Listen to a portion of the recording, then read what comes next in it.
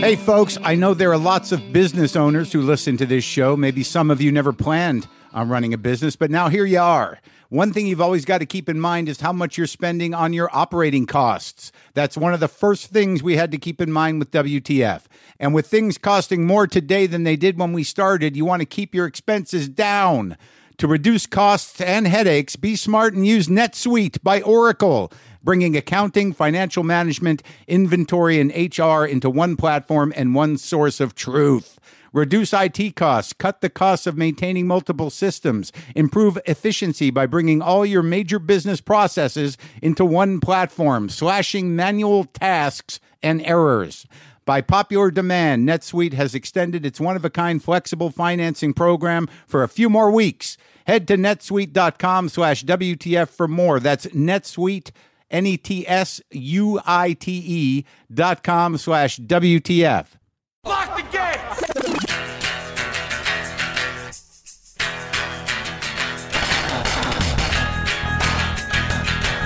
All right, let's do this. How are you, what the fuckers, what the fuck buddies, what the fucking ears, what the fucktarians? What's happening? I'm Mark Maron. This is my podcast. Welcome to it. Today on the show, Danachka Khan is here, the creator of Fresh Off the Boat and also the recent film that I enjoyed, Always Be My Maybe. She directed that. It's starring Ali Wong and Randall Park. Fresh Off the Boat's been on for a while now. It's in its 6th season. And she's got a great story, a great show business story, a great sort of first-generation story. A great, she comes from the world of animation, actually, which I don't talk to too many people that start there and end up in reality. They ease out of animation and then come into reality. So, all right, I think that there's a creeping theme happening around Buddhism. Could it be? Is it possible? I don't know what's going on with my mind. I moderated a conversation with Sophie Huber and Herbie Hancock after the screening of Blue Note Records Behind the Notes over here, right down here in Glendale at the Lamley. Great movie, great educational movie. And I was supposed to do the Q&A with Sophie, and it was just down the street. I figure, okay, she kind of got me last minute, but then she said Herbie was coming, and then I got incredibly nervous. Herbie Hancock being one of the founding architects of modern jazz, I think we can say that. One of the transition folks who's been, just doing it for like 60 years probably or more. So I was nervous because but then once I focused in on it, it was really just a short chat with two people about the film, about Blue Note. But it just turns out that he's just a very deep guy and a Zen dude, thoughtful in conversation, as well as his incredible musicianship. But there was something in the movie. Maybe I'll get him on a WTF. I don't know. I did meet him, and I think it would be good. I'll work on it. That said, there was something in the movie that struck me that Wayne Shorter said, the great sax player. And then it was sort of confirmed that he said when they started doing that music, bebop or the jazz that they were working on, and Herbie sort of said this as well, that they knew they were doing something that requires something other than just passive engagement, that they were doing something that was in the realm of art, for sure. They knew that what they were doing was not for everybody, and they knew that they were doing it in a pure expression sort of form, and they knew that what they were doing was not commercial product. And Wayne Shorter said something about that he just wanted to feel that he was doing something of value. Something of value. And then Herbie sort of said that. And then Herbie said that they were both are Buddhists and have been for years. And I don't know that has anything to do with doing something of value over something commercial, over something selfish, over any, just, am I putting something out in the world of value? And that's enough. I am pure in my expression of this. It comes from the right place. Is it of value? I can't control that, but is it of value? And I never really thought of that. And certainly I never really thought about it as myself, but it's an interesting way to think about it in a world where, when people say things like, that was very on brand about humans, like I'm a human. And when I do something, when I lose my mind or rant and rave or have certain verbal tics or whatnot, and people go, well, that was very on brand. It's like, what the fuck are you talking about? I'm not a brand. I'm not a corporation. Why are we buying into the court's definition of, if they're going to allow corporations to identify as people in a legal sense, and we don't have to meet them there. We don't have to present ourselves as corporate entities or describe ourselves like that. It's sort of like, am I on brand with the content I'm putting out? That's a human talking about a human. How about I'm trying to speak from my heart and create from my heart and put something of value into the world? It kind of resonated with me, that and, all this jazz I'm dumping into my head, man.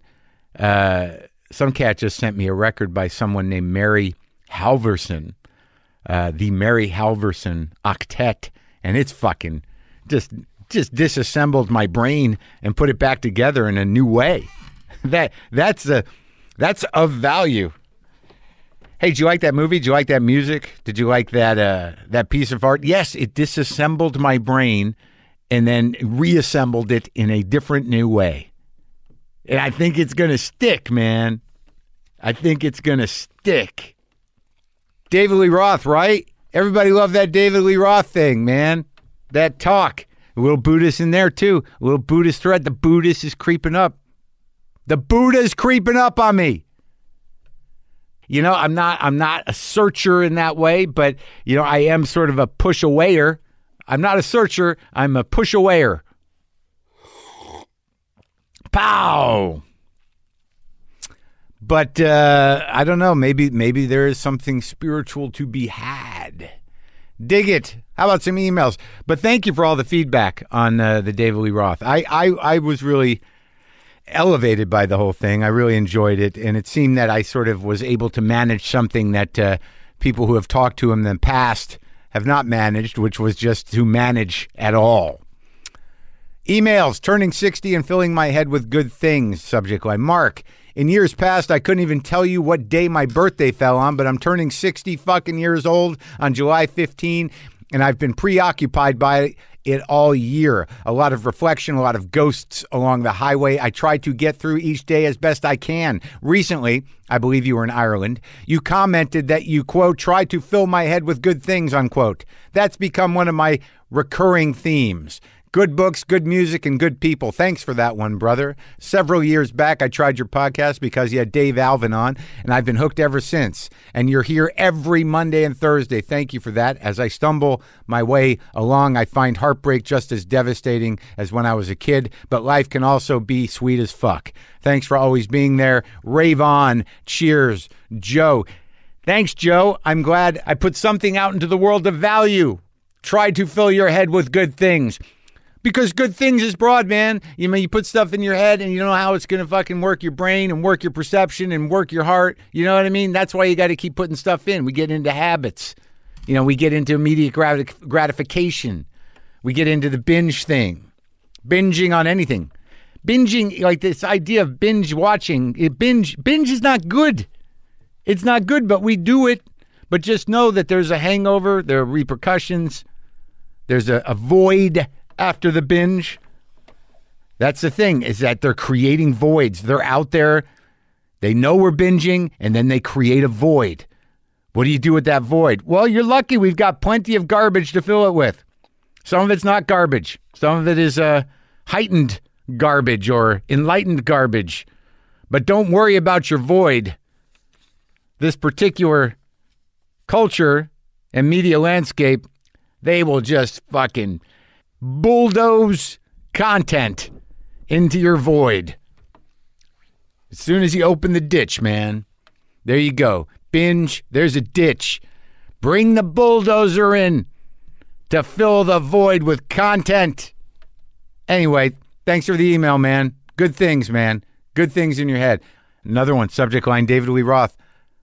I usually rode to your podcast, and my tempo was much faster listening to your David Lee Roth interview. What a blast. Enjoying your podcast. Thanks, Mark Maron. Margaret. Yeah, look at that. I got people. Me and Dave made those oars go faster. Pulling those oars. Buddha's on my trail. He's gaining on me. The Buddha is gaining on me. Am I on brand? Am I being on brand right now? Is my content coming out of my face? Is it on brand? Is it? Whew, man. I'm all lit up today. Nahnatchka Khan is here. What a great conversation. I really enjoyed talking to her about her creative path and about where she comes from and about how she pulled it together to make Fresh Off the Boat, which is in its sixth season, a hit on ABC. She also directed the Netflix original film Always Be My Maybe, starring Ali Wong and Randall Park. And great story. And we're gonna talk about it. She's gonna tell it right now. Sometimes I wish I paid more attention in school, or in some cases, any attention at all. There are probably a lot of things I could have gotten more out of, like literature, and now it's probably not in the cards to go back to school and study the classics. But luckily for us, there's a new podcast called The Foxed Page that dives deep into the best books of all time. This is basically like the best possible college English class, but more relaxed and fun. No pressure of grades or needing to prepare something to say in class. It's only the books you want to read and know about, presented by best-selling author Kimberly Ford. Everything from Cormac McCarthy to Madame Bovary, from classics like Frankenstein to modern hits like Lessons in Chemistry. I love Ireland, but I missed the boat on James Joyce. The Foxed Page has a 3-part series on Dubliners, and that's a pretty great starting point. Want to get the most out of what you read? The Foxed Page is for you. Get it now wherever you get your podcasts. Oh.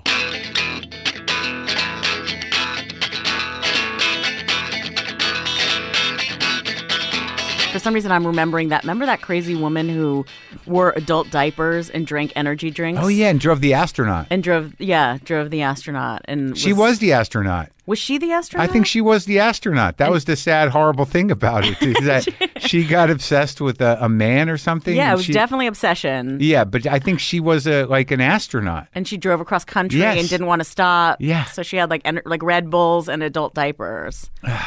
Well, she planned ahead on that level. Like she definitely she knew what she had to do and how she was going to do it. That was her NASA training.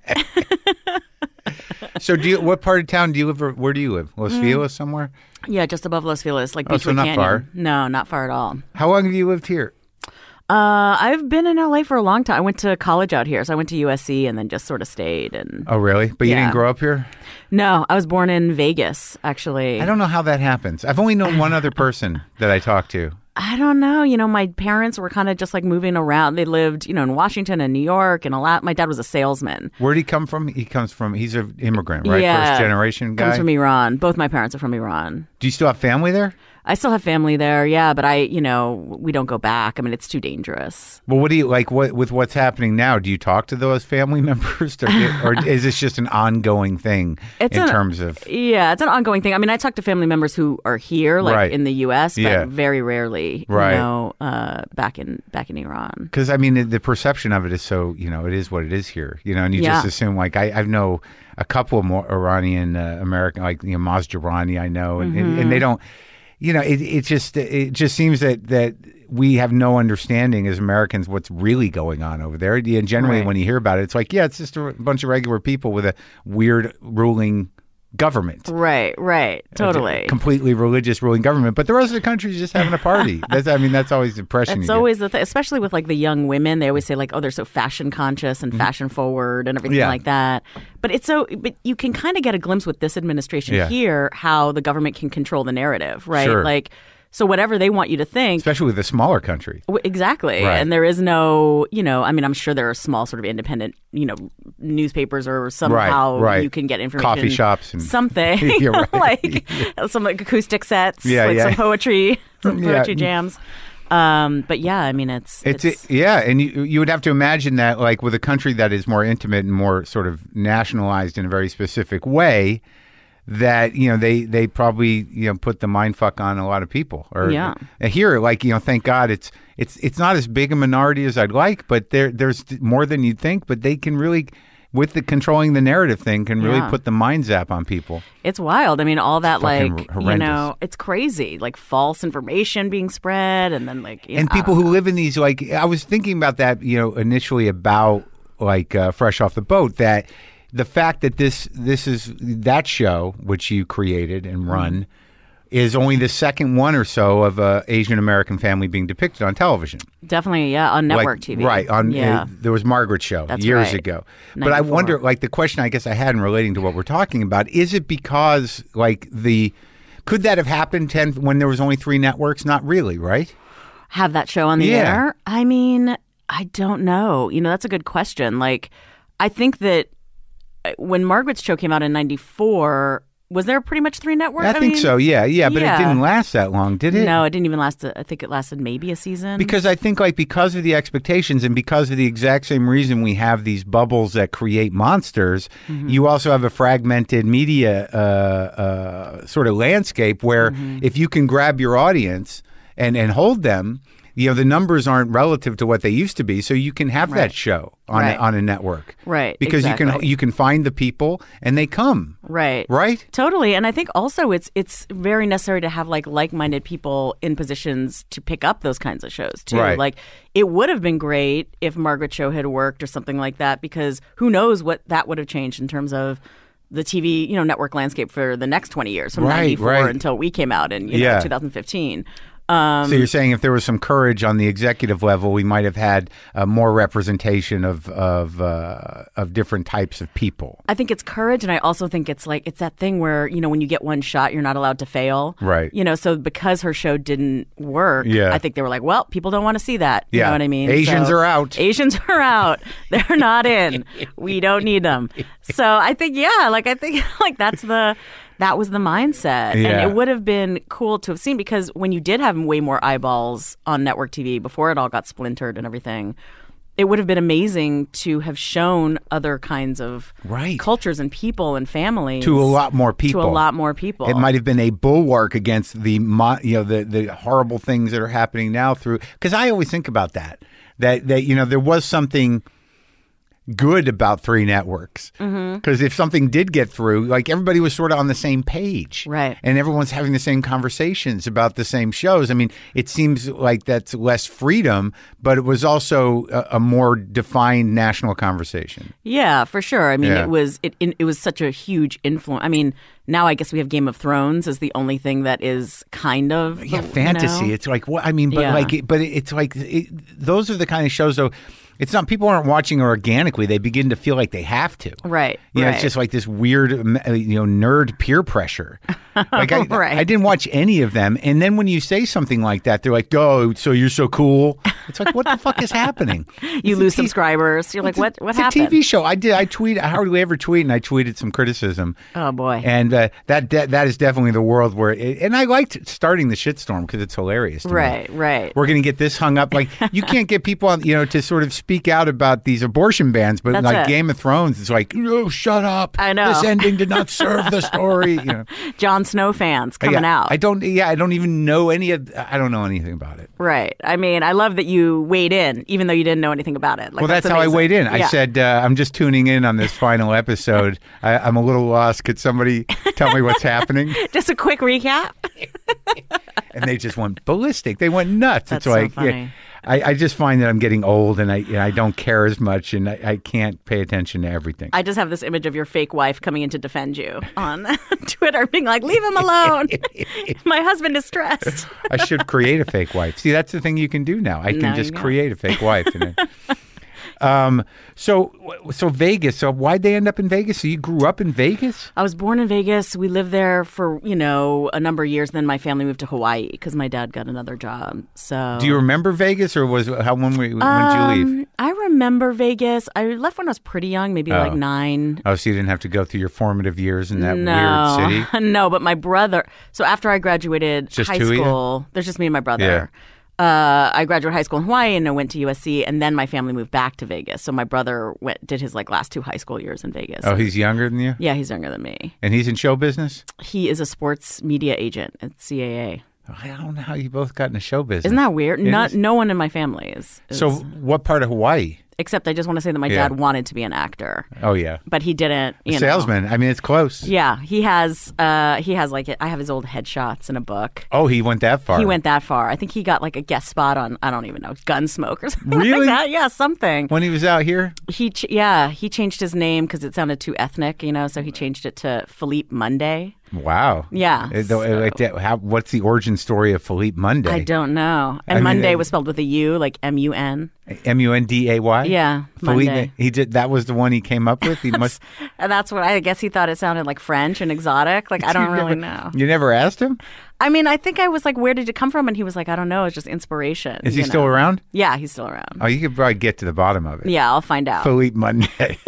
And in the show, in Fresh Off the Boat, we had a hairdryer, like a sit-down hairdryer that the dad sits in, which my dad used to do, by the way. Really? We had a full salon hairdryer. In your house? In our house, and he would sit under it. He'd put a hairnet on, sit under it, and then read Sports Illustrated. Huh. So we named that hairdryer in the show Philippe Monday. Philippe Monday 3000. That's hilarious. So your dad had this a fairly vain man, I guess. Vain man. He still dyes his hair jet black to this day. I'm like, Dad, you're in your 70s. It's like, I don't think no one's buying it. Yeah, you're not fooling anybody. No, and it's the home thing, with the gloves and the thing. Oh, really? So it's that weird black. It's got there's no way to sell it. Completely unnatural. Yeah. Little skin, is some of that's black? Yeah. A little tainted. The scalp is black? It's too black. What island were you on? Oahu. Yeah? Yeah, on the South Shore. And what was he what was he selling down there? Oh my gosh, he was selling everything. He was selling like vitamins and suntan lotion. It's a real hustler, huh? Hustler. Like just right now, he'd be like, Mark, what do you need? You need some microphones? I got some in the trunk of my car. What do you mean? Like everything's in the trunk of his car. That's so interesting because that is such there's something so essentially American about that. I mean, that was the dream. Yeah, exactly. That's so true. It's like you can make your life however you want to make it. You just have to have your bullshit in order. That's it. I mean, that's it. You just catalog that bullshit and then like, how do I bullshit I can bullshit a life here.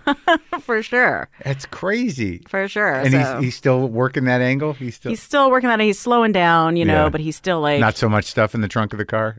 Not so much. No. There's less stuff in the trunk, but he's still, I think the other, I don't know, a few weeks ago was like pitched an idea for like a restaurant chain. Oh, really? To you? Yeah. He was like, we should open a restaurant called Vegas in Vegas. I was like, why? Yeah. He's like, well, because there's so much history in Vegas and they've imploded all these hotels and you could do like the old like Sahara and whatever. Theme restaurant. Huh. And I was like, I mean, maybe. My dad's a big idea guy too. Oh. Like he doesn't do it as much as he used to, but he used to come up with ideas like one of them was like, you put screens on the tables at McDonald's.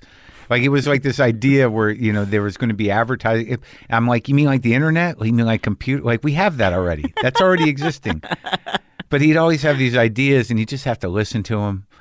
Yeah. Yeah, that's it. And nothing ever came of it, right? No, it goes away. It goes away. What do you think you're going to do? What if you go like, okay, let's go. Right. Let's do it. Let me find a real estate agent. Yeah, and a backer, and we're going to make a restaurant. Yeah, that's it. Usually I think it's how they occupy their mind and it just goes away. I think so too. Just always ideas. And what's your mom like? My mom is great. I mean, she was always a stay-at-home mom. Yeah. They called it homemaker. Oh, yeah. Back in the day. Yeah. And so she was just sort of dedicated to me and my brother, and she's amazing. She's still with us, but she's in poor health now. Oh, so yeah, I wish like Allie and Randall's movie's coming out. We're doing a premiere this week. She can't come. She can't come, which is a bummer. Yeah, but how does it go? What drove you to this job? Like in when you were in high school in Hawaii, were you doing plays and things? I mean, a little bit. I wrote like a column for the school newspaper, just sort of like I could write whatever I wanted. So I wrote about like dumb stuff like prom and but comedically. Comedically, yeah. And I remember really liking that feeling, like whenever the paper would come out or whatever, people would come up to me in the hall and be like, "Oh, I read your thing. It was so funny." Yeah. And I liked that sort of time release. Yeah. It's not the immediacy of like what you guys do, like stand up or performance, but I like that people are sort of consuming it wherever they are, and then coming to you and saying talking that about it. Yeah. And it was provocative. Yeah, I mean, listen, conversation I blew started. the lid off of prom. You did? You just destroyed it? What was the angle? This is bullshit? I don't know. It was something about hair. I don't know. Like we were all spending all this money getting our hair done or something like that. Renting dresses, buying dresses, getting those flowers. It's all a racket. It's all a racket. The whole goddamn thing's a racket. Prom is a racket. All right, so you're writing about prom. Yes. Yeah. And then you decide to, what, study? Yeah, so when you live in Hawaii, it's too expensive to kind of go tour campuses. So during my senior year, I was applying to different colleges, and a lot of schools come to Hawaii and do like a seminar or whatever on the weekend. Give a presentation and talk through the different, things you can study.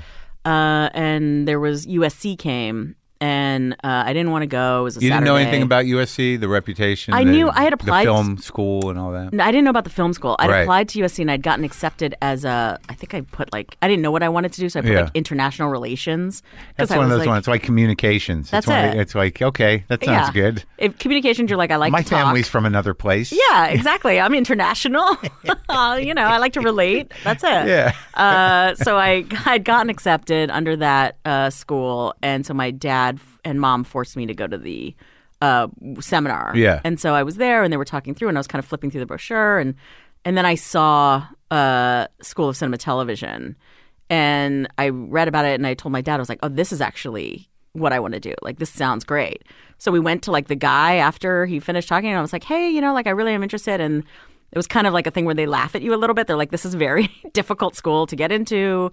The but deadline. You were already in, right? I was in, but the cinema and television thing. Yeah, that's like a separate admission. You can get into USC, but not the School of Cinema TV. So I think now it's called School of Cinematic Arts or whatever. Okay. But anyway, so he was like, the deadline for that school is in a week and a half. So here's all you need. You can put together a packet and, get it in and they'll consider you. So that was the hardest I'd ever worked in high school. Get the packet together? Getting the packet. You got to get the recommendations. You got to get all the stuff you've ever worked on. The essay why. The essay why I need to go to the school. We had to write 5 movie ideas. Oh, really? That, were just one page or whatever. Yeah. So, and then, submit the whole thing. Are those ideas still around? Oh, my God. I hope not.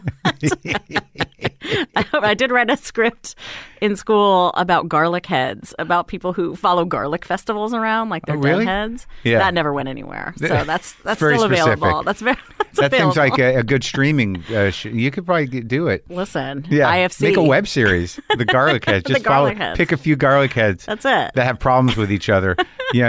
And their approach to garlicness. And we just start with them exploring different bulbs. Like, what kind of garlic is this? It is sort of a weird idea. Do they really exist? Well, the garlic festivals do. There's one in California. Gilroy. Right. That's it. The Gilroy Garlic. Gilroy Garlic Festival. It's off the 5, right? Somewhere. Yeah. I kind of remember that. That's off the 5. Because you stop at a place like a gas station there, and they have garlic everything. You can buy pickled garlic and garlic in jars. And then there's that restaurant, The Stinking Rose. That's in San Francisco. I think there's one here too, though. I think there is on La Cienega. I think. I never went there, and I lived in San Francisco for 2 years. I went there once. The LA one. Oh, yeah? It's rough. Really? I mean, it's so you're hit in the face by garlic. It's really a garlic-themed restaurant for the most part? Everything has garlic. I mean, you don't have to choose garlic, but it just overpowers. Like everything smells like garlic. But you didn't have to write a script to get in. No. Just the ideas and the packet and your essay. It's so wild that you didn't really know what you wanted to do, but this it's a testament to people that put together sort of course description and catalogs. It is. That you're just sort of looking at these different, because I remember doing that when I was going looking at colleges. You're just sort of like, this seems like my whole life right here on this paragraph here seems to be a life. That's it. I'm going to dedicate everything to this path based on these 2 paragraphs. Yeah. I've read. Perfect. It's all been answered for me. Well, I didn't even realize, I don't know how you felt about it, but I didn't know that people could make money doing that, like writing for TV or writing for movie. I was a big movie fan. I'm still not clear on it. It seems like some people can, yes. Some people can. But a lot of people who even know that other people can, they never do.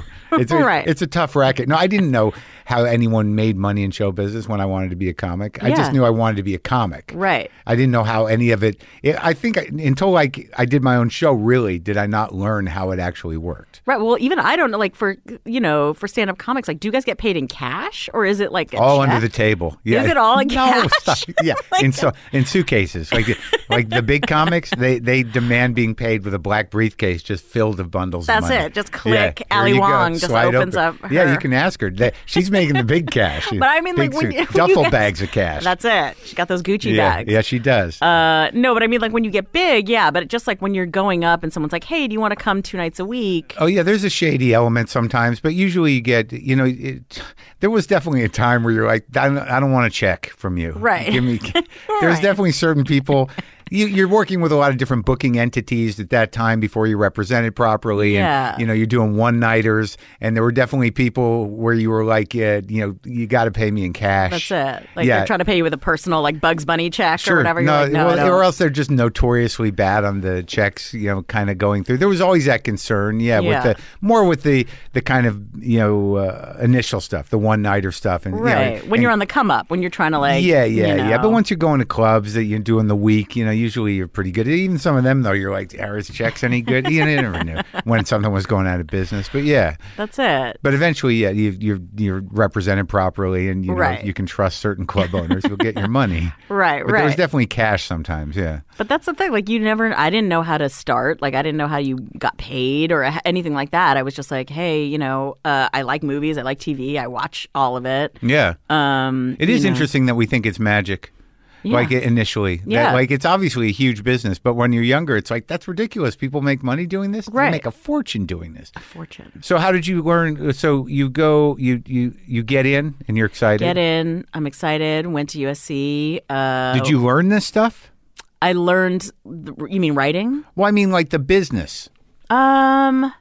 You learn how things are made. You don't really learn the business angle of it, but you learn structure. You learn how to write a script. Yeah, how to break a story, write a script, shoot something.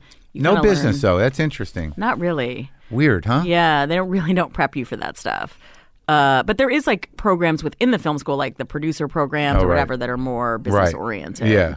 But I was focused on writing was my primary thing. And that's what you did? That's what I did, yeah. For 4 years, I was out there writing bad stuff. And but then, do you, is it a basic liberal arts curriculum? You got to do the other stuff too? Did you take like history and art? And you don't have to do that much other stuff. Really? To be honest. You don't have to learn anything other than how to write a TV script. That's it. And they're ready. They're preparing you for the real world. And then they just throw you out onto Sunset Boulevard and say, good luck. That's it. Good luck. You're on Pico with your resume and like 2 scripts. You're like, what's up? You just walk over to Fox, I guess. That's what you did. You just That's what I did. Walk down the street. Got the number 2 bus. I don't know if there is a number 2, but Yeah, I do know. How does it end though? So you get a degree, a 4-year degree, and then you've written some spec scripts in college? Yep, written some spec scripts. What specs did you write? Oh, I wrote, let's see. I wrote Seinfeld. I wrote Murphy Brown. Murphy Brown was I think like 78 pages. It was way too long. I think that, it's supposed to be low 50s. Right. And there were just pages and pages of monologues. And I was like, can't cut a word. Can't cut a word. We need everything from Jim. Jim needs to say 3 pages. That's it. It's his big show. It's his big episode. It's all him. He's the crux of the story. You guys don't understand because you haven't been to film school for 4 years. No, but wrote some bad specs, and then somehow one of my professors at the time sent it to somebody who worked in Disney TV animation. And they hired me to kind of come on as kind of a creative consultant, creative executive kind of thing. Really? Yeah, that was my first real job. And you were 20? Yeah, I was 20. And at this time, I know, I've been guilty of it, and I know that there's a lack of women representation in writers' rooms. Mm-hmm. So what was your first experience with that? Well, I started out in kids animation, yeah. So that was different. That's just kind of, the Wild West a little bit. It's not even covered by the Writers Guild. There's a whole separate guild for kids animation. Really? It's IATSE, yeah. IATSE? Yeah. What is that? it's this animation guild that, so all the stuff like SpongeBob, like all those like Nickelodeon. That's got to be like huge money. It's not even under AFTRA? No. Weird. You don't get residuals or anything like that. That's a racket. I know. That was wild. That's what, if the WGA wants to start focusing on issues, there's a whole swath of writers who are not covered by the guild that write, on shows that make a ton of money. There's like hundreds of episodes. Disney Channel, Nickelodeon, Freeform, wherever. No kidding. So that's like sort of this weird loophole. It is. It's a weird loophole. And, for us, it was like we were just starting. It was our first paid writing job. What do you care? Take whatever. Yeah. I'm like, this is more money than I've ever made. So what was the show?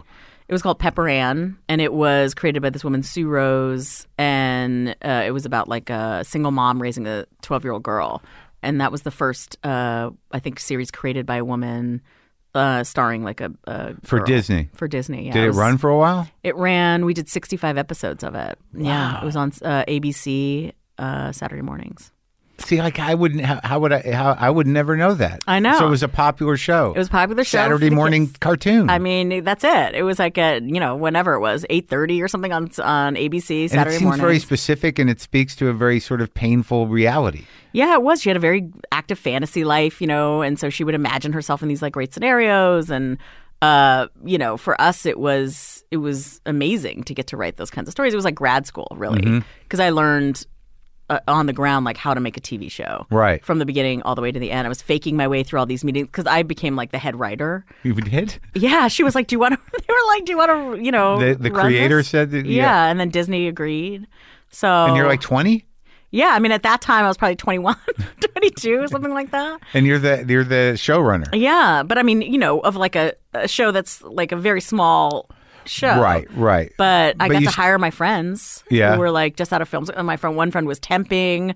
My one friend was giving like tram tours at Universal Studios. I was like, "Do you guys want to come right on this show?" They're like, "Yes." Yeah, we'll quit our crazy. Jobs. I know. Because like despite the fact that it's animation, you still got to deliver these scripts. Was it a full half-hour show? Full half-hour show with two 11-minute episodes in the hour. So it was like you had to break two full stories.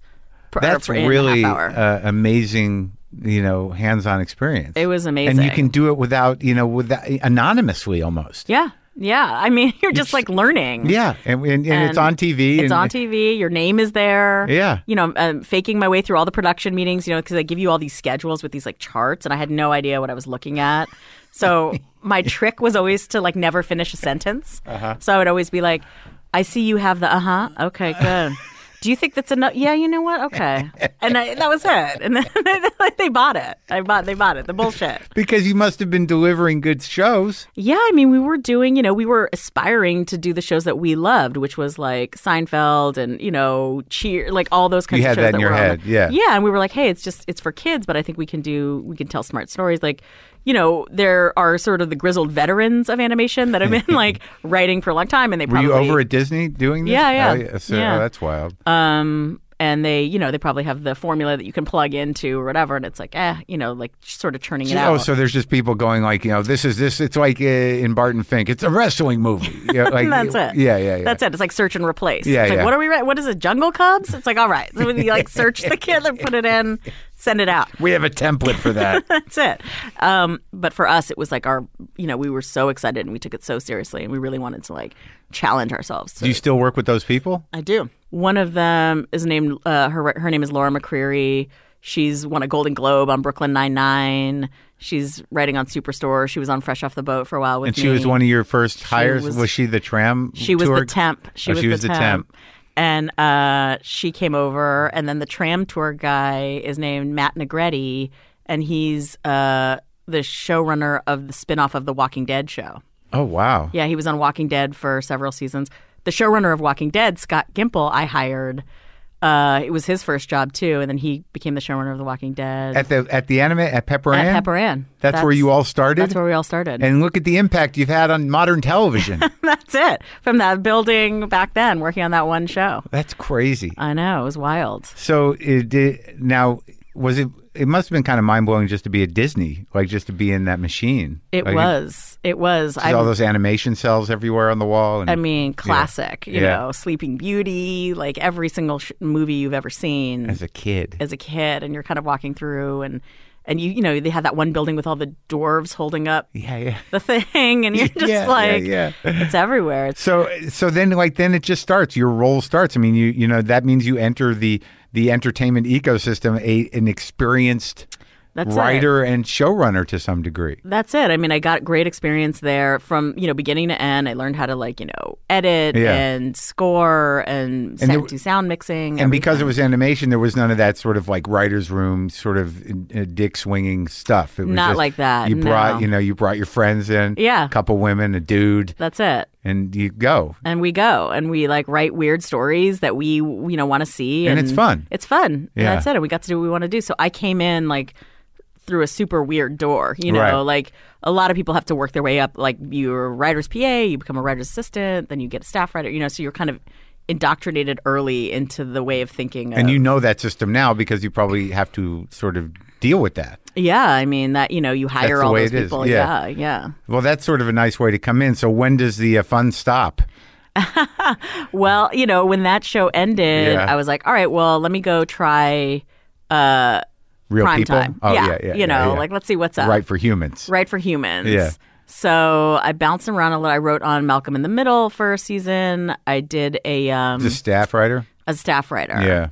And then I did a season on the show called Good Morning Miami, which was I like can't a remember multicam. It was a morning show thing? Or it was like a play on a morning show. It ran 2 seasons, but I came on season 2 and then it was canceled. And that was my only multicam experience because that's its own sort of entity. Yeah. I don't know if you've ever done any multicam stuff. But the stage? Like like tape night and all that. Like the way, you know, all the sitcoms live audience used to be filmed. It's like a play. It's like vaudeville. Yeah. It's like a live show. It's like a live show. That you stop and start. And exactly. And you have a guy that comes out in between going, how's everybody doing? Right. We're going to need a big round of applause. Throwing oranges or whatever to people and, you know, hyping the crowd. Where are you from? Sure. Right. I wonder which comic that was. I probably know the guy that did warm up. I'm sure. And there were like certain studios who love certain comics, you know, so the guys were always kind of working. It's a good gig, you know, if you can live with yourself because you get guild coverage. I mean, it's a union job. Is it really? I think so, yeah. Oh, that's cool. That's not one of those cash things we were talking about earlier. No. I think you're actually on the payroll of the show. You know, in that capacity, I think you do get. You know, it's a guild job. That's cool. Yeah, I mean, it's good. It's definitely a skill to do. Not only that, but to do a multicam. I mean, it is sort of an old school. You know, from the Honeymooners days.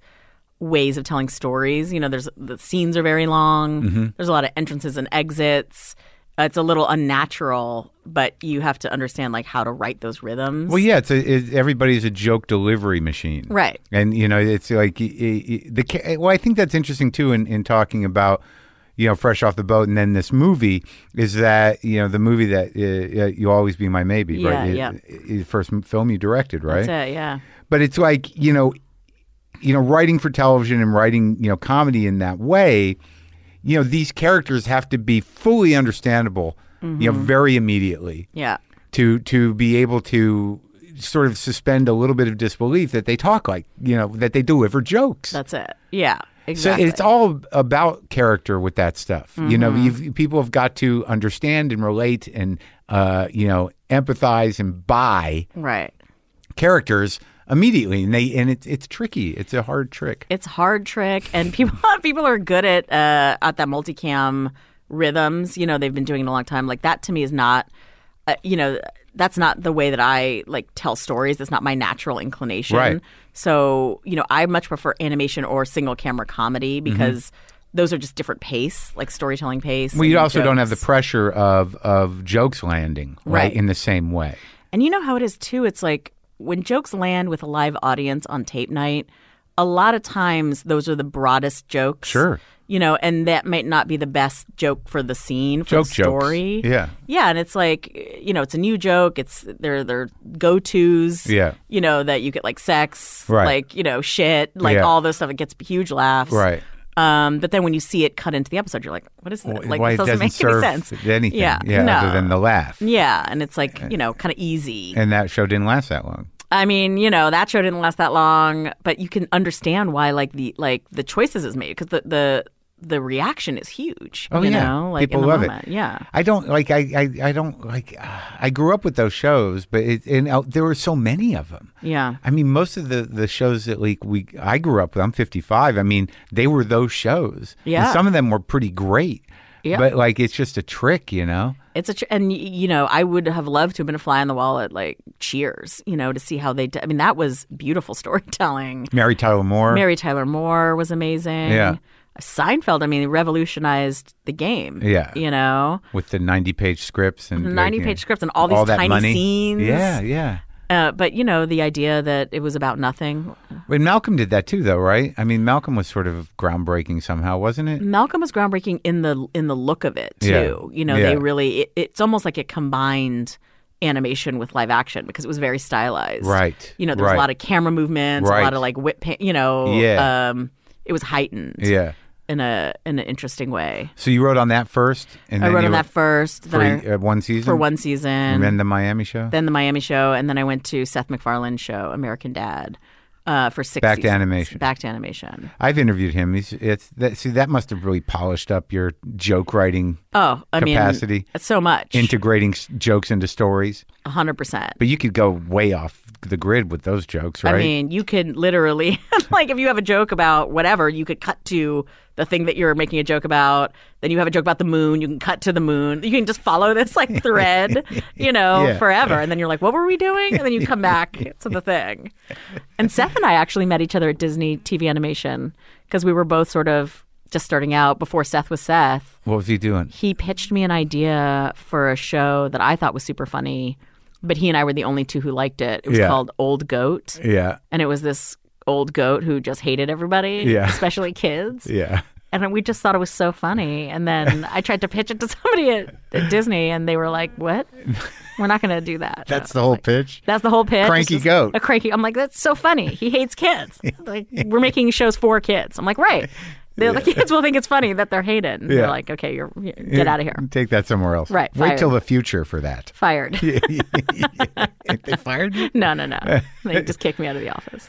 So what kind of what were the tools that you picked up working? I mean, that's a long time to be on a show. And, 6 seasons. And then you came back to Humans. I mean, what did you learn from doing that?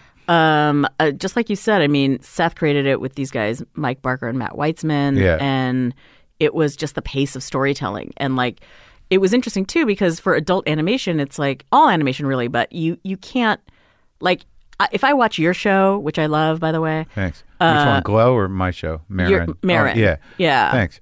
I could watch you walk into the kitchen and feed the cats and make yourself some tea because I'm like, oh, what's he doing? Look at him. He's just a genius. Look at this guy, how he makes tea. But in animation, I can't do that. Like, no one wants to see a cartoon walk in and pet the cat and make tea. You're bored. You're like, what's happening? So just like, you know what I mean? Why aren't these cartoons doing more? Right, exactly. They can do anything. They can fly across the room if we want. Like, why do we have to? Well, we're not, encumbered by human. That's interesting. Rules. Right. So the pace of storytelling is accelerated. You've got to get to it, and you pack a lot of story in, and then you've got to have jokes because it's like. I guess that's a Simpsons thing too. I think that must have been the Seinfeld of animation. 100%. Yeah. Simpsons is still, It's crazy. Crazy. I did. They had me on an episode where I played myself. Did they really? Yeah, I interviewed Krusty. That was the framing. That was the bookend of the story. Was that he was doing podcasts with me, That's and amazing. I was interviewing Krusty, and we went off from there. But I was not a Simpsons kid. I seemed to miss everything. But I watched it and I was like, it's tight. It's really still quite a machine. It's really funny. Really funny. Yeah. And they still, I haven't seen it in a little bit, but I have friends that work on that show, and like they still seem very like relevant too to like what's happening. And I don't know, 30 years. It's crazy. It's crazy. I know. Billions of dollars. Billions of dollars. If you go to the Fox lot, they're like all the bushes are shaped like Homer and like the donuts and everything like that. They know where their bread is buttered. So after doing and then you go back and create your first show? Create my first show while I was writing on American Dad. I wrote the pilot for Don't Trust the Bitch in Apartment 23. And initially had written it for Fox. Yeah. And everybody was really into it. And they were like, yes, this is going to go. We're going to shoot this pilot. And then suddenly it was dead. One of those things where you never know. they're sending you lists of directors, potential directors, and then suddenly you get the call like, no, it's not happening. Well, when did you have the experience? When did you have the common experience of women writers in these male-oriented writer rooms? Well, the most women I worked with in those rooms was on Pepper Ann, was the very first room that I put together. Yeah. But after that, I mean, I was one of, sometimes I was the only woman, sometimes I was one of two. Yeah. Never. I don't think I ever worked on a show that had more than two women. But like something like American Dad, I mean, that writer's room must have gotten pretty filthy and wrong-minded at times. Oh, yeah. Yeah. Oh, yeah. I mean, that's it. Like you just... But is that bad or is that okay in your mind? I mean, like, because I know it's this weird...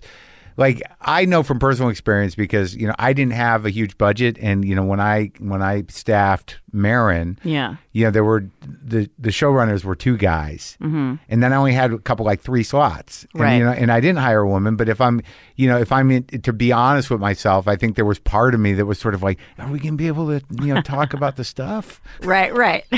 Like, what are we not going to be able? Yeah, to make dick jokes, just not even for the show, but just to hang out. Because because you sit in those rooms for hours, sometimes not doing anything but just looking at each other, trying not to fall asleep until someone says something horrible, and then you at least wake up. Right. At least the dick joke snaps you out of it. Like whatever thing that you're just. Sometimes you do got to wake up with a dick joke. you need one. Yeah. But did you find that? Well, because I wasn't the one making those choices. Like, right. It's weird for me to know, right? Because I've only ever... But did you feel uncomfortable? No, right. I didn't feel uncomfortable. Yeah. I think because I'd had the experience and I knew that, like, this is the show we're on. You know what I mean? Sure. And a lot of those guys are amazing writers. Right. And I think that, it's different when you look back, like... with like a 2019 lens on something. Sure. I started on that show 2004. Right. So it's like 15 years ago in a writer's room, I imagine there's a lot of stuff now that you probably couldn't do or say. Yeah. But it was all in service of the show and just being funny. I never felt like, I never felt like well, that's sort of threatened. Right. Yeah. Right. Or that, right. Threatened or that, disrespected. Right. I mean, it's like those...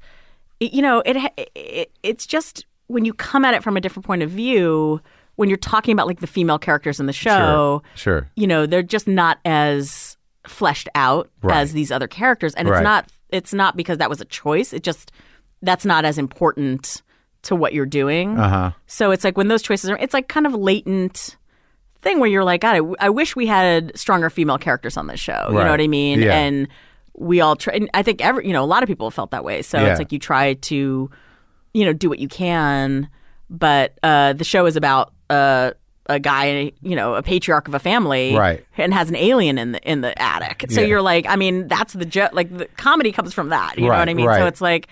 So it's just about where you kind of focus, you know what I mean? Right. And then like you were able to sort of weave that and then create a very strong female character lead. Well, that's the thing. And so I was like, but I love the idea of people just being fucked up, you know what I mean? And like behaving badly. Right. But to me, like I love women behaving badly. Sure. Or like unapologetically. Yeah. And not apologizing. Because that's the thing. It's like, I hate that role that you've seen in so many, wives and moms, whatever. It's like apologizing for everything, for your kid or your husband or the state of your house or whatever it is, and it's like, that's so boring to me. So when I did Don't Trust the Bitch, I was like, I want to just center this girl who's like got the morals of a pirate. You know what I mean? She doesn't care. Yeah. A hot monster. A hot monster, That's it. And then I thought it would be funny, like the way in, to like pair her with just a normal roommate who's like watching Dancing with the Stars and eating Chipotle. You know what I mean? But it's like, who is this crazy monster that I'm living with? So that was and that did well, right? It did well, yeah. I mean, I think that we had 2 seasons on ABC. Honestly, it wasn't a match for. It's not a good fit for the Disney. Where would you? Right. So what do you think happened with the show? Well, I think I know Paul Lee, who was the president of ABC at the time, was the one who greenlit the show. He loved it. I know all the executives loved it. 20th Century Fox was the studio. They loved it. And then, it's just it's not necessarily an ABC network show. So they put it on the latest time slot they have for comedy, which is 9:30. Right. And we were paired with the show Happy Endings, which was also a critical, favorite, but I don't Right. think it got the ratings Right. that anybody wanted. Yeah. But it was also like a weird time because it was before, like now they incorporate like the Live Plus 3s, Live Plus 7s. Right. All the streaming stuff on Hulu, like that all gets counted. Right. When we did that show, it was like 2011, 2012. Oh, none so of it that was, stuff was in place. No, it was right Yeah. before. So I feel like we were just a little bit too soon because I feel like people were consuming it. And, Right. because I felt it. Like people were like, oh my God, I love your show. But the number, Right. that same old Nielsen number wasn't, Right. The ancient method. Have you seen, it still works the same way I know. I don't. from the 70s. Yeah, I don't know what there's some sort of fixes in around advertising. I don't know what it is. I don't either. Because it's like with radio, they had these Arbitron ratings that were based on listener diaries, and they held on to that forever.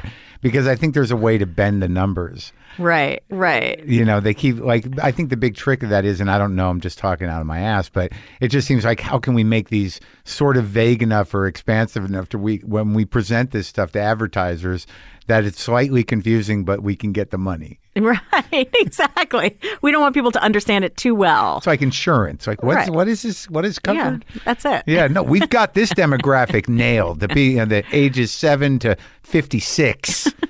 For what? Isn't that everybody? Kind of. It's like no. Exactly. It's everybody. What listener diaries? Radio? Oh yeah. So like they would write like, "Hey, I like this." What show. they listen to, and then mail it in. Yeah, I don't remember if it was mailed. I don't know how they were chosen, but they were. But it was just crazy. They were supposed to keep these diaries of their listening habits. Wow. I mean, with all the technology, that's the weird thing about certain things, like like voting and all these other things. It's like the technology is there to do this stuff pretty efficiently, right? Yeah, but they avoid it. Why? Avoid it because they like the wiggle room. Mm-hmm. That's the way that they've done. But it's so hard. Rig the system. Yeah, to change the system from within. But then you had like the outlet. That's why Netflix just blew everything up. Yeah, because they could track exactly what you're watching and not tell you. And not tell you. Yeah, it's a genius system. I know. Allie, last night we had to do a Q&A for the movie, and she was like, can anyone tell me how Tuca and Birdie is doing? And no one would tell her. She's like, well, someone let me know. Is my show being watched? And they were like, we can't tell you. It's a real racket, man. I think it's just like what it comes down to is that the truth would mean that someone's going to have to take a hit financially, right? On any level. It's right. like we can't let the cat out of the bag, or the whole house of cards is going to fall down. That's it. And they're going to realize no one's buying anything because of this. Right? Exactly.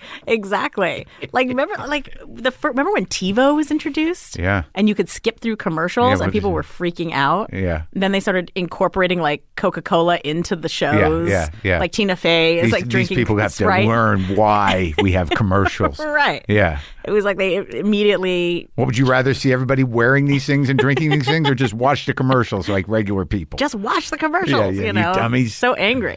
I find myself watching commercials because I watch Rachel Maddow. Like that's the only thing I watch in real time. Okay. And I just watch those basic cable commercials, and I'm Wow. like, who's watching this show? What are some of the advertisers? Prevagen. There's a lot of that. The memory pill for old people, and there's. Like I don't know. It's just a very odd collection of ads that I see over and over again, and then I make reference to them in my act, and I realize like no one's watching these ads, and like you used to be able to do jokes about commercials. Oh yeah, because we all watch the same commercials. Now I'm like, what are you talking about? I know those classic SNL sketches about no Jewish more. genes and all that stuff. Yeah, like all that. Yeah, no done. more. So all right, so what? So do you when you finish the bit show? Yeah. Do you have a deal? I mean, is that in a deal? Yep, I was on an overall deal at 20th. So I started that deal when I was on American Dad. So I did Bitch for 2 years on that with Kristen Ritter and James Van Der Beek and Dreamer Walker. There, Eric Andre was on that show. Oh, he's something. He is amazing. Yeah, that was his first. I haven't seen him lately. Is he all right? I don't know. He might be passed out in his. It's like you don't know. It's like, are you living the thing that you're doing? What is happening? Right. I like him a lot, though. Yeah, he's great, but he is not that. I remember when he was like, do you want to come to the premiere of my show, the Eric Andre show?" I was like, "Yeah." We went and watched the first 2 episodes. I was like, "What is this? That's who you are? That's who you are? Like, which one is the real you? You're such a sweet guy." Yeah. I think he's both. Yeah. But anyway, so yes, that show ended, and then after that, the next year. or the next development season, I guess, is when I had a couple of things I was working on, a couple of pilots. I sold something to Fox, and then Melvin Marr, one of the producers on Fresh Off the Boat, sent me the manuscript, the memoir of Eddie Wong's book, and said, hey, just take a look at this. I know you already have something, but maybe there's something here. And I read it, and I related to it so much from what we were talking about. You know, my parents are both not born here. Yeah. My brother and I are first generation, and sort of that being that bridge between your house and the outside world. You know what I mean? And there's the memoir is his entire life, I think up to 30 years old or whenever he was when it was published. But there's a section of it in the mid-'90s where his family moves to Orlando to start his dad to start a Western-themed steakhouse. And I was like, that to me is the series. Like that, you know, whatever the chapter. Like if you had made that up, people would be like, no. Right. But because, you know. Because it was out of real life. That's it. And, you know, it was like 2 chapters in this longer memoir. I'm like, this is the ABC series. Right. You know, this family moves to the white suburbs of Orlando so the dad can start, you know, Cattleman's Ranch. A Chinese man. A Chinese man, Taiwanese. That's Chinese it. That's man. what we were talking about earlier. That's the hustle. It's like this is a great country. That's Just it. figure out the bullshit you want to sell. Yeah, and you can be whatever you want. You can, and you watch the right thing. You watch John Wayne enough, you're like, I can get a hat like that. Sure, I can get boots. And, you know, why not? Why not me? It's a classic American rig outfit. Yeah, that's it. So then we were going to take it around to pitch. I'd just gotten my show canceled at ABC, so I was like, I don't want to go to ABC. And then Paul Lee and Sami Falvey, who was the head of comedy, were like, can we take you to lunch? They took me to lunch, and they were like, here's why we want you to bring this show here. My whole thing was like, I don't want to be like, you know, Charlie Brown and you're Lucy with the football. And, you know, you're going to hold it, and I keep missing, you know, whatever. It's like, you know, you just canceled my show. Did you use that analogy? I don't know if I did at the time. I can't remember. I might have. But they were convincing, and they were like, we're not just paying you lip service. Like, this is a family show. This is what we want to do. This is the Disney brand. So we wound up selling. We had offers from multiple networks, and sold it to ABC. So we shot the pilot. It was one of those things where, you know, nobody really thought it was good because it had been 20 years, like we said earlier, since Margaret Cho's show. So it was like, are people really going to watch an Asian family? There's no data. Right? Like executives love data. They're like, what can I look at to prove that this is a thing that could succeed? There wasn't anything for 20 years. So nobody knew. They were like, you know what, let's just shoot this pilot. Now, when you entering that, like that idea, because now what are you really banking on? I mean, it's like when you're talking about audience, are you like, there's a big Asian audience out there? Or are you thinking like, you know, this is a family show with characters that are strong, that everybody can relate to, and even if they can't, they'll understand. Yeah, I think it's a combo of all of those things. It's also about the immigrant experience, right? Because that to me is what I connected to, and I think it's that feeling of being an outsider, right? You know, of coming into a culture that you don't quite understand, a place that you don't know, feeling isolated, right? And sort of being on the outside looking in. And that's what we were banking on, you know? Right. And then you have these kids that are completely encultured American. That's it. That have a distance from their actual immigrant roots. Right. Exactly. They're Asian American. You know, they're all born here. Yeah. And, you know, so the kids are trying to convince their mom why they need the new Jordans. Yeah. And she's like, what do you mean? You have sneakers. And, you know, like it's that kind of, you're trying to communicate. And then, you know, you bring your weird food to school, right? And you know, so it's like you're in between these two places. Bringing the weird food to school, that's important. It is so like that's so relatable. I think for a lot of people who didn't grow up with, you know, ham and cheese sandwiches. Oh yeah, or just as a person that like grew up with that stuff and then encountering it, you're like, what is? It's fascinating, right? You know, like, you're like, what's that smell? But the weird thing is like almost any other kid's food is weird. Like if you like, remember whether they're immigrants or not, if you go to someone else's family's house for dinner, you're like, what is happening here? What is this broccoli casserole or whatever? My mom never makes this. Oh my God. Well, that's another thing. It's like when your friends come over, I remember begging my mom, like, can you just make like hot dogs? Yeah. You know, we don't want Persian food. No one wants lima bean rice with our dill. history. Yeah, exactly. With our beautiful culture. You're like 11. You're like, I just want pizza. Please, it's hard enough for me. It's hard enough. You made me take Tadek, the burned rice, to school for lunch, and I got made fun of. So it's still going on years later. Yeah. So that's what we were baking on, and we the whole casting process we had to start early because trying to get those 3 boys. Because they got to grow up in public for as long as the show runs. That's it, and you gotta find these kids. Like where are they? And there's you haven't had to change any out, right? No, same kids from the beginning. And a lot of the kids that the first round of auditions were, there's someone somewhere has decided that like there's like a Nickelodeon school of acting for kids, where like all these kids come in with probably this crazy, USC. Probably. That's it. That's a USC for kids. But they, they're big and they're like this, and it's like, theater kids almost. And so you're trying to get like, where's it's been around since the Mouseketeers, probably. Probably. It's probably been set in stone that you just got to over-kid your kid. Right. Like smile and, dance and like whatever. So you had to tamp them down? Yeah. To tamp them down. We had to find like where's regular kids? Like where are these kids hanging out? So our casting directors did like a, countrywide search in Canada. They went to all sort of cities that had like big Asian populations, went to schools, went to most churches. Of Canada, the big cities in Canada. I mean, Vancouver, Canada, definitely. Huge, yeah. Seattle. Yeah. And Lynn Shelton directed the pilot. Oh, she says hi. Yeah. And she loves you. I know. I love her. I'm so excited for your guys' movies, not to get off track, but Sort of Trust. Yeah, it's funny. She did the first one? The very first? She did the pilot. Yeah. And then, she's done multiple episodes since then. But it was great to work with her on that. She's good with actors. She's good with comedy. She's a real fan of laughing. She is. And you would always pitch stuff to her when you were like, is this funny? She's like, yeah, that's funny. Let's try it. Yeah. Which is my favorite thing because I love working with people that you respect and admire, and you're all just trying to do the best thing. You know what I mean? There's no other agenda or ego. So you create it, and then you write the pilot script, and then, you write throughout, because you're a writer, right? But directing... Like, it was not something you wanted to do? It was not something I thought about doing. I directed a few episodes of Don't Trust the Bitch just because our line producer, Jeff Morton, was like, you should really direct these. Yeah. And I was like, I'm not really interested. I'm like one of the few people who didn't want to always be a director. I was like, I love writing. But at a certain point, it just becomes a little bit easier to just do it yourself because you know exactly what you want. And also, it's sort of like, why not be in that guild, too?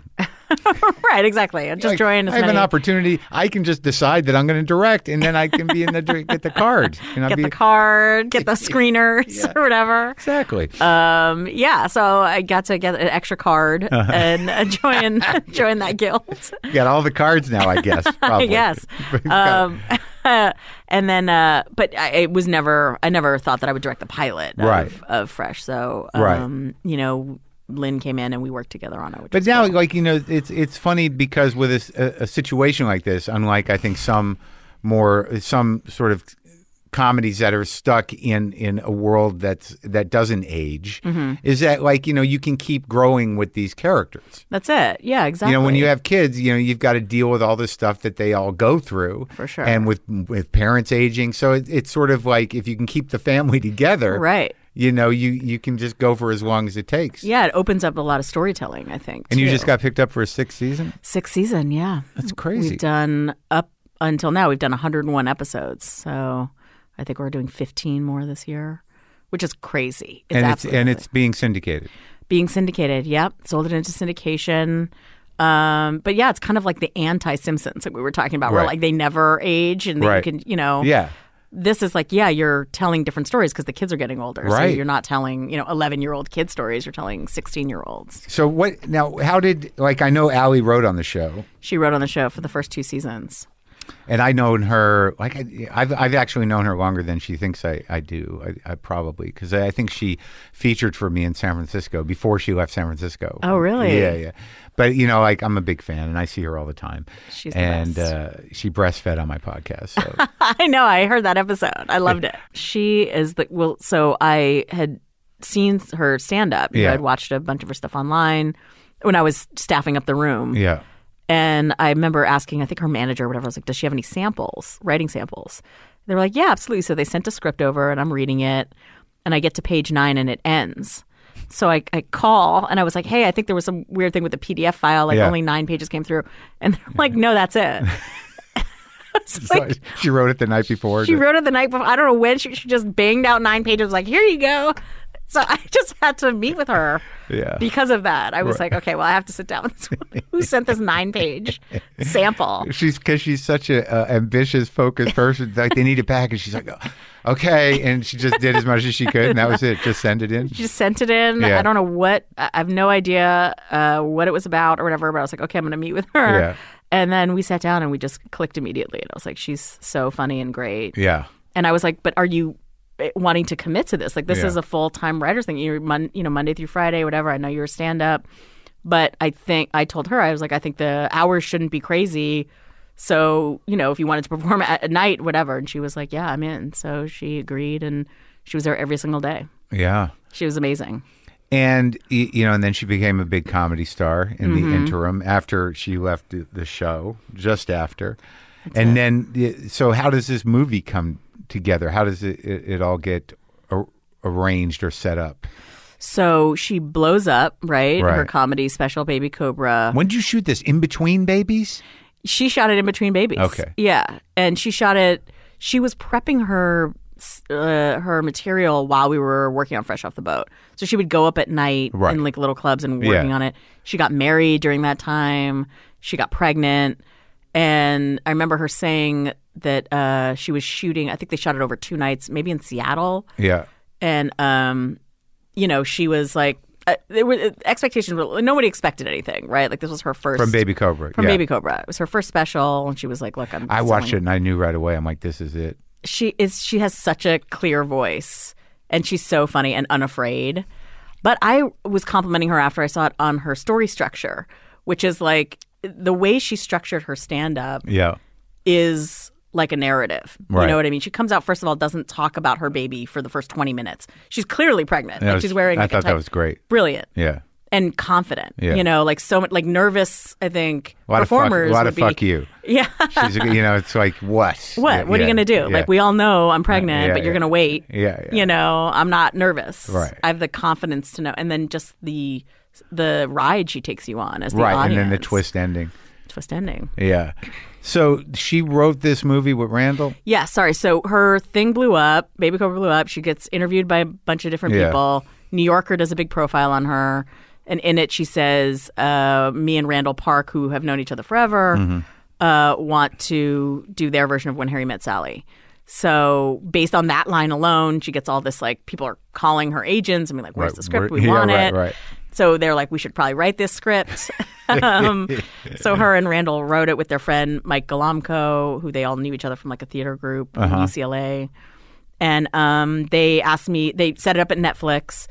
And then who Allie had a relationship with because of Baby Cobra. And then they're like, will you come aboard just as a consultant to help us with the story and, whatever. So I was like, absolutely. So that's how I first came on. And then through a course of events, I was supposed to direct this other movie that fell apart.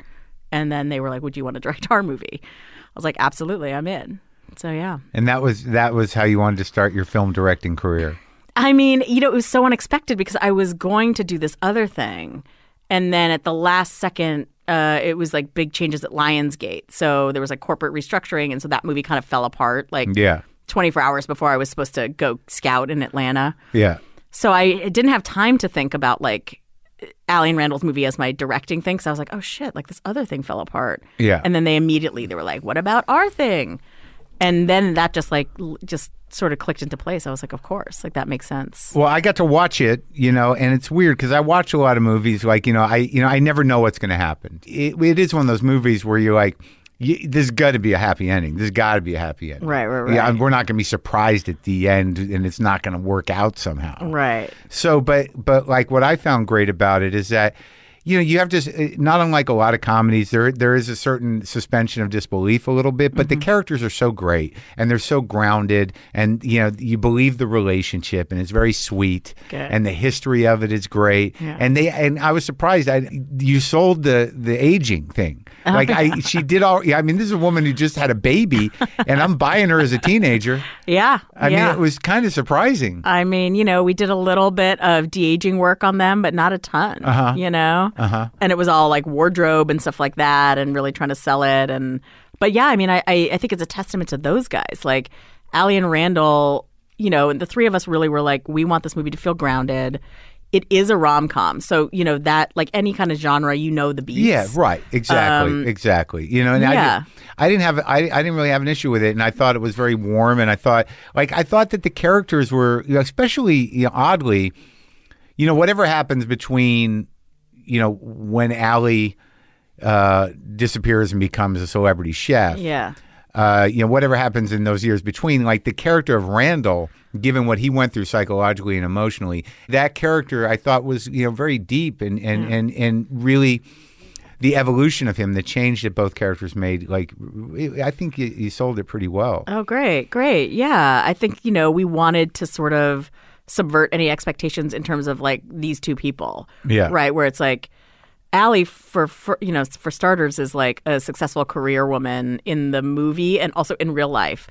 So It's like we wanted that to feel real. You know, you can also. It did. I think she did a great job acting. Yeah, I did too. I was blown away by her. Like I thought, I know she's funny, but she sold a lot of these emotional moments that she's supposed to sell because it's coming from a real place. Yeah. You know, and it's like you can be successful and also be vulnerable. Yeah. And I think like that's women that we actually know. Well, yeah, and there's that constant sort of play of like, you know, it starts with the phone voice saying, and like that she had sort of buried something. Yeah, exactly. And she might have been aware of it. She might not have been. Maybe it was just the way she needed to live her life. But to sort of get her back. That's it. Into the vulnerability was like, it was great. It was a great turn. That's great. I mean, I would go as far to say is that, you know, the surprise, you know, as great as it was kind of crazy. Right. That is that heightened moment. It is. It's very heightened. And, you know, and I guess let's go ahead and talk about it. I mean, you have Keanu Reeves as this sort of like, you know, compulsive love interest that happens out of nowhere. Yeah.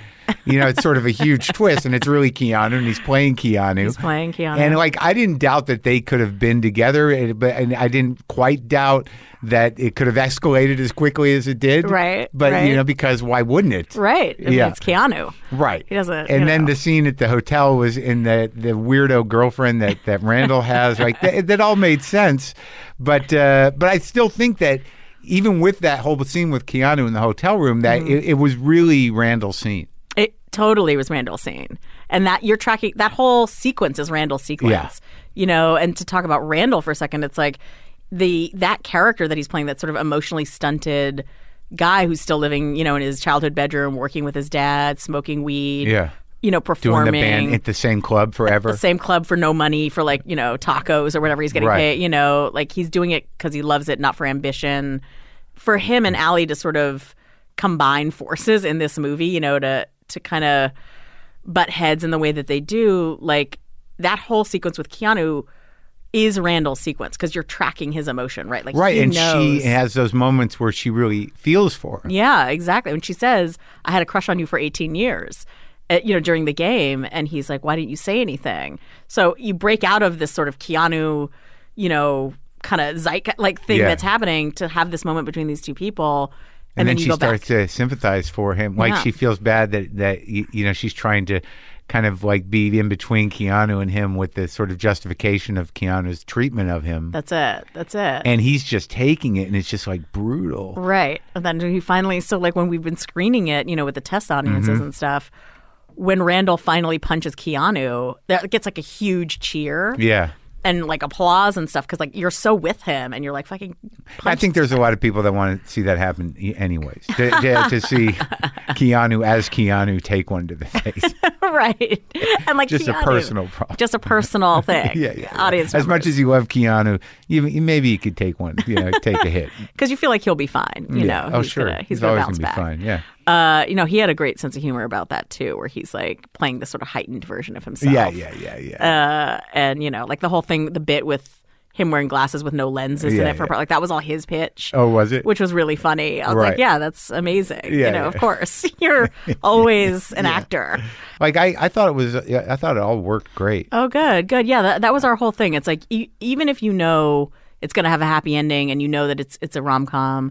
hopefully you'll be surprised on the way there. You know what I mean? By the characters and the twists and the turns. You know where you're going, but you can still have fun on the journey. Right. And I think that like that's very satisfying for us because also, you know, centering these, like we're not trying to reinvent the wheel, but what we're trying to do is show that you can center other people at the core of these kinds of stories. You know what I mean? At these kinds of rom-coms, it's like Allie and Randall, you follow them home, you know their families, you know how they grew up, you know a lot about them as people. They're not relegated to these side character roles. You know, they're not the weird coworker or, you know, the best friend or whatever. Right. Like, see, like, you know, because that's, you know, when I watch those things, like you have to watch them for that. Like you have, like you said, you're not reinventing the wheel, but this is a good wheel. Yeah. Right. And they don't do them that much anymore. That's it. And it's like, because just the tracking of the emotional and psychological condition of both these characters, given that, you know, Allie's character had a lot to prove because her parents were detached. Yeah. And, you know. Latchkey kid. Right. And Randall, you know, lost his mother. So, you know, that sort of trauma of you know, kind of stifling him and how that carries throughout and how they resolve that stuff is sort of sweet, you know. Yeah. And that's what you want. That's it. That's it. Like you want people to be invested. You know, it's fun and funny. You're laughing along the way, hopefully. But in the third act, I want people to care about these people. You know what I mean? Like, I don't want to sell everybody out for a big third act set piece that could never happen in real life. You know what I mean? Like that happens a lot with comedies now. There's an insecurity that sort of pervades, you know, to sort of transcend the story and make it ridiculous. And you just take people completely out of it because it's like, right, yeah. You know, well, I'm glad I can feel that you're aware of that. I mean, there is, like I said, there is a certain suspension of disbelief that has to be engaged, but not to the point where it diminishes any of the characters. That's it, for sure. And so we tried to sort of isolate the suspension of disbelief mostly around the Keanu stuff, right? Where it's like, yes, this is a little heightened, but it's also Randall's worst nightmare, right? Personified. Yeah, sure. You know, so it could be any any guy off the street that she's dating, but it happens to be Keanu Reeves. Yeah, I didn't know who was going to be. I saw that moment when she's like, "What?" And right. You don't know. You don't know. And even when he walked in, because I was watching on my computer, I'm like, "Who is that?" And I'm like, "Oh my god, Keanu Reeves!" And then you realize where he's like, "It's Keanu Reeves." Yeah. It's like, oh, he's playing Keanu Reeves too. You know. Yeah. But yeah, like I think that it's important, and it's kind of what we were talking about earlier in comedy, like in multicams, you know, with the live audience. Having gone through studio testing on this movie, testing it with a live audience, bigger stuff plays well in big crowds. Yeah. So I can see studio movies. Look, I mean, we have the luxury of being on Netflix, so we don't have to worry about like, oh, if we don't come out of the gate with a huge box office number opening weekend, we're sunk. It's like, that's the beauty of Netflix. Yeah.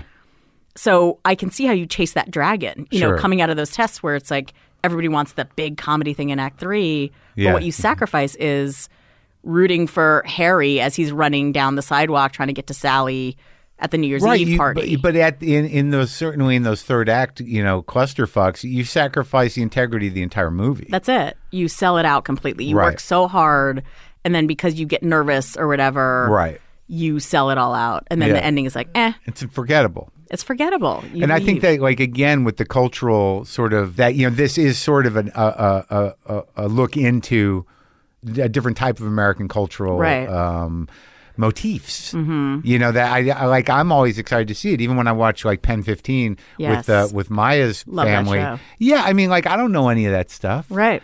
You know, and that, you know, he's sort of old school because of, you know, the hole that he's like has for his mother, that, you know, this cooking thing, and then it's sort of like to see how it inspired her, and then the payoff to the new restaurant at the end. You know, like that can seem a little sappy, which is what I mean. But who cares? I mean, that's what you're doing, right? You know, you want to land there.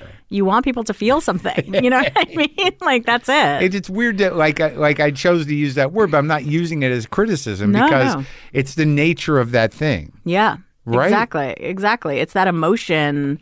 You know what I mean? Like, it's having been invested for an hour and 40 minutes or whatever in this story and wanting that, like craving. It's like in horror movies, right? Right. It's the movie. It's the genre. It's the genre. It's like you want a certain thing the way you want it, even if you know it's coming. Yeah, you don't want it. You're not going to watch that movie hoping that or seeing him wrestle with this feeling of inadequacy and fear and insecurity that he doesn't manage to get over. Right.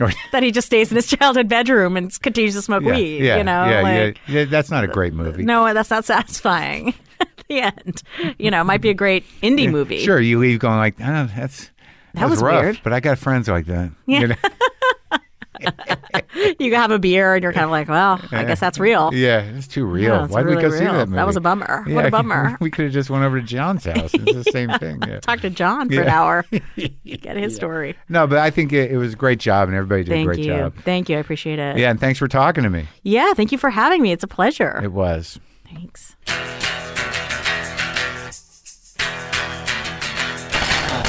All right, folks, that was great. What a lovely human. Great story. Comedy, people. Comedy. All right? Okay. Now I will play some guitar for you. I took the distortion down a little bit, but kept the bouncy echo. Go to WTFpod.com/tour. A lot of tour dates coming up. Dig it. Let's jam.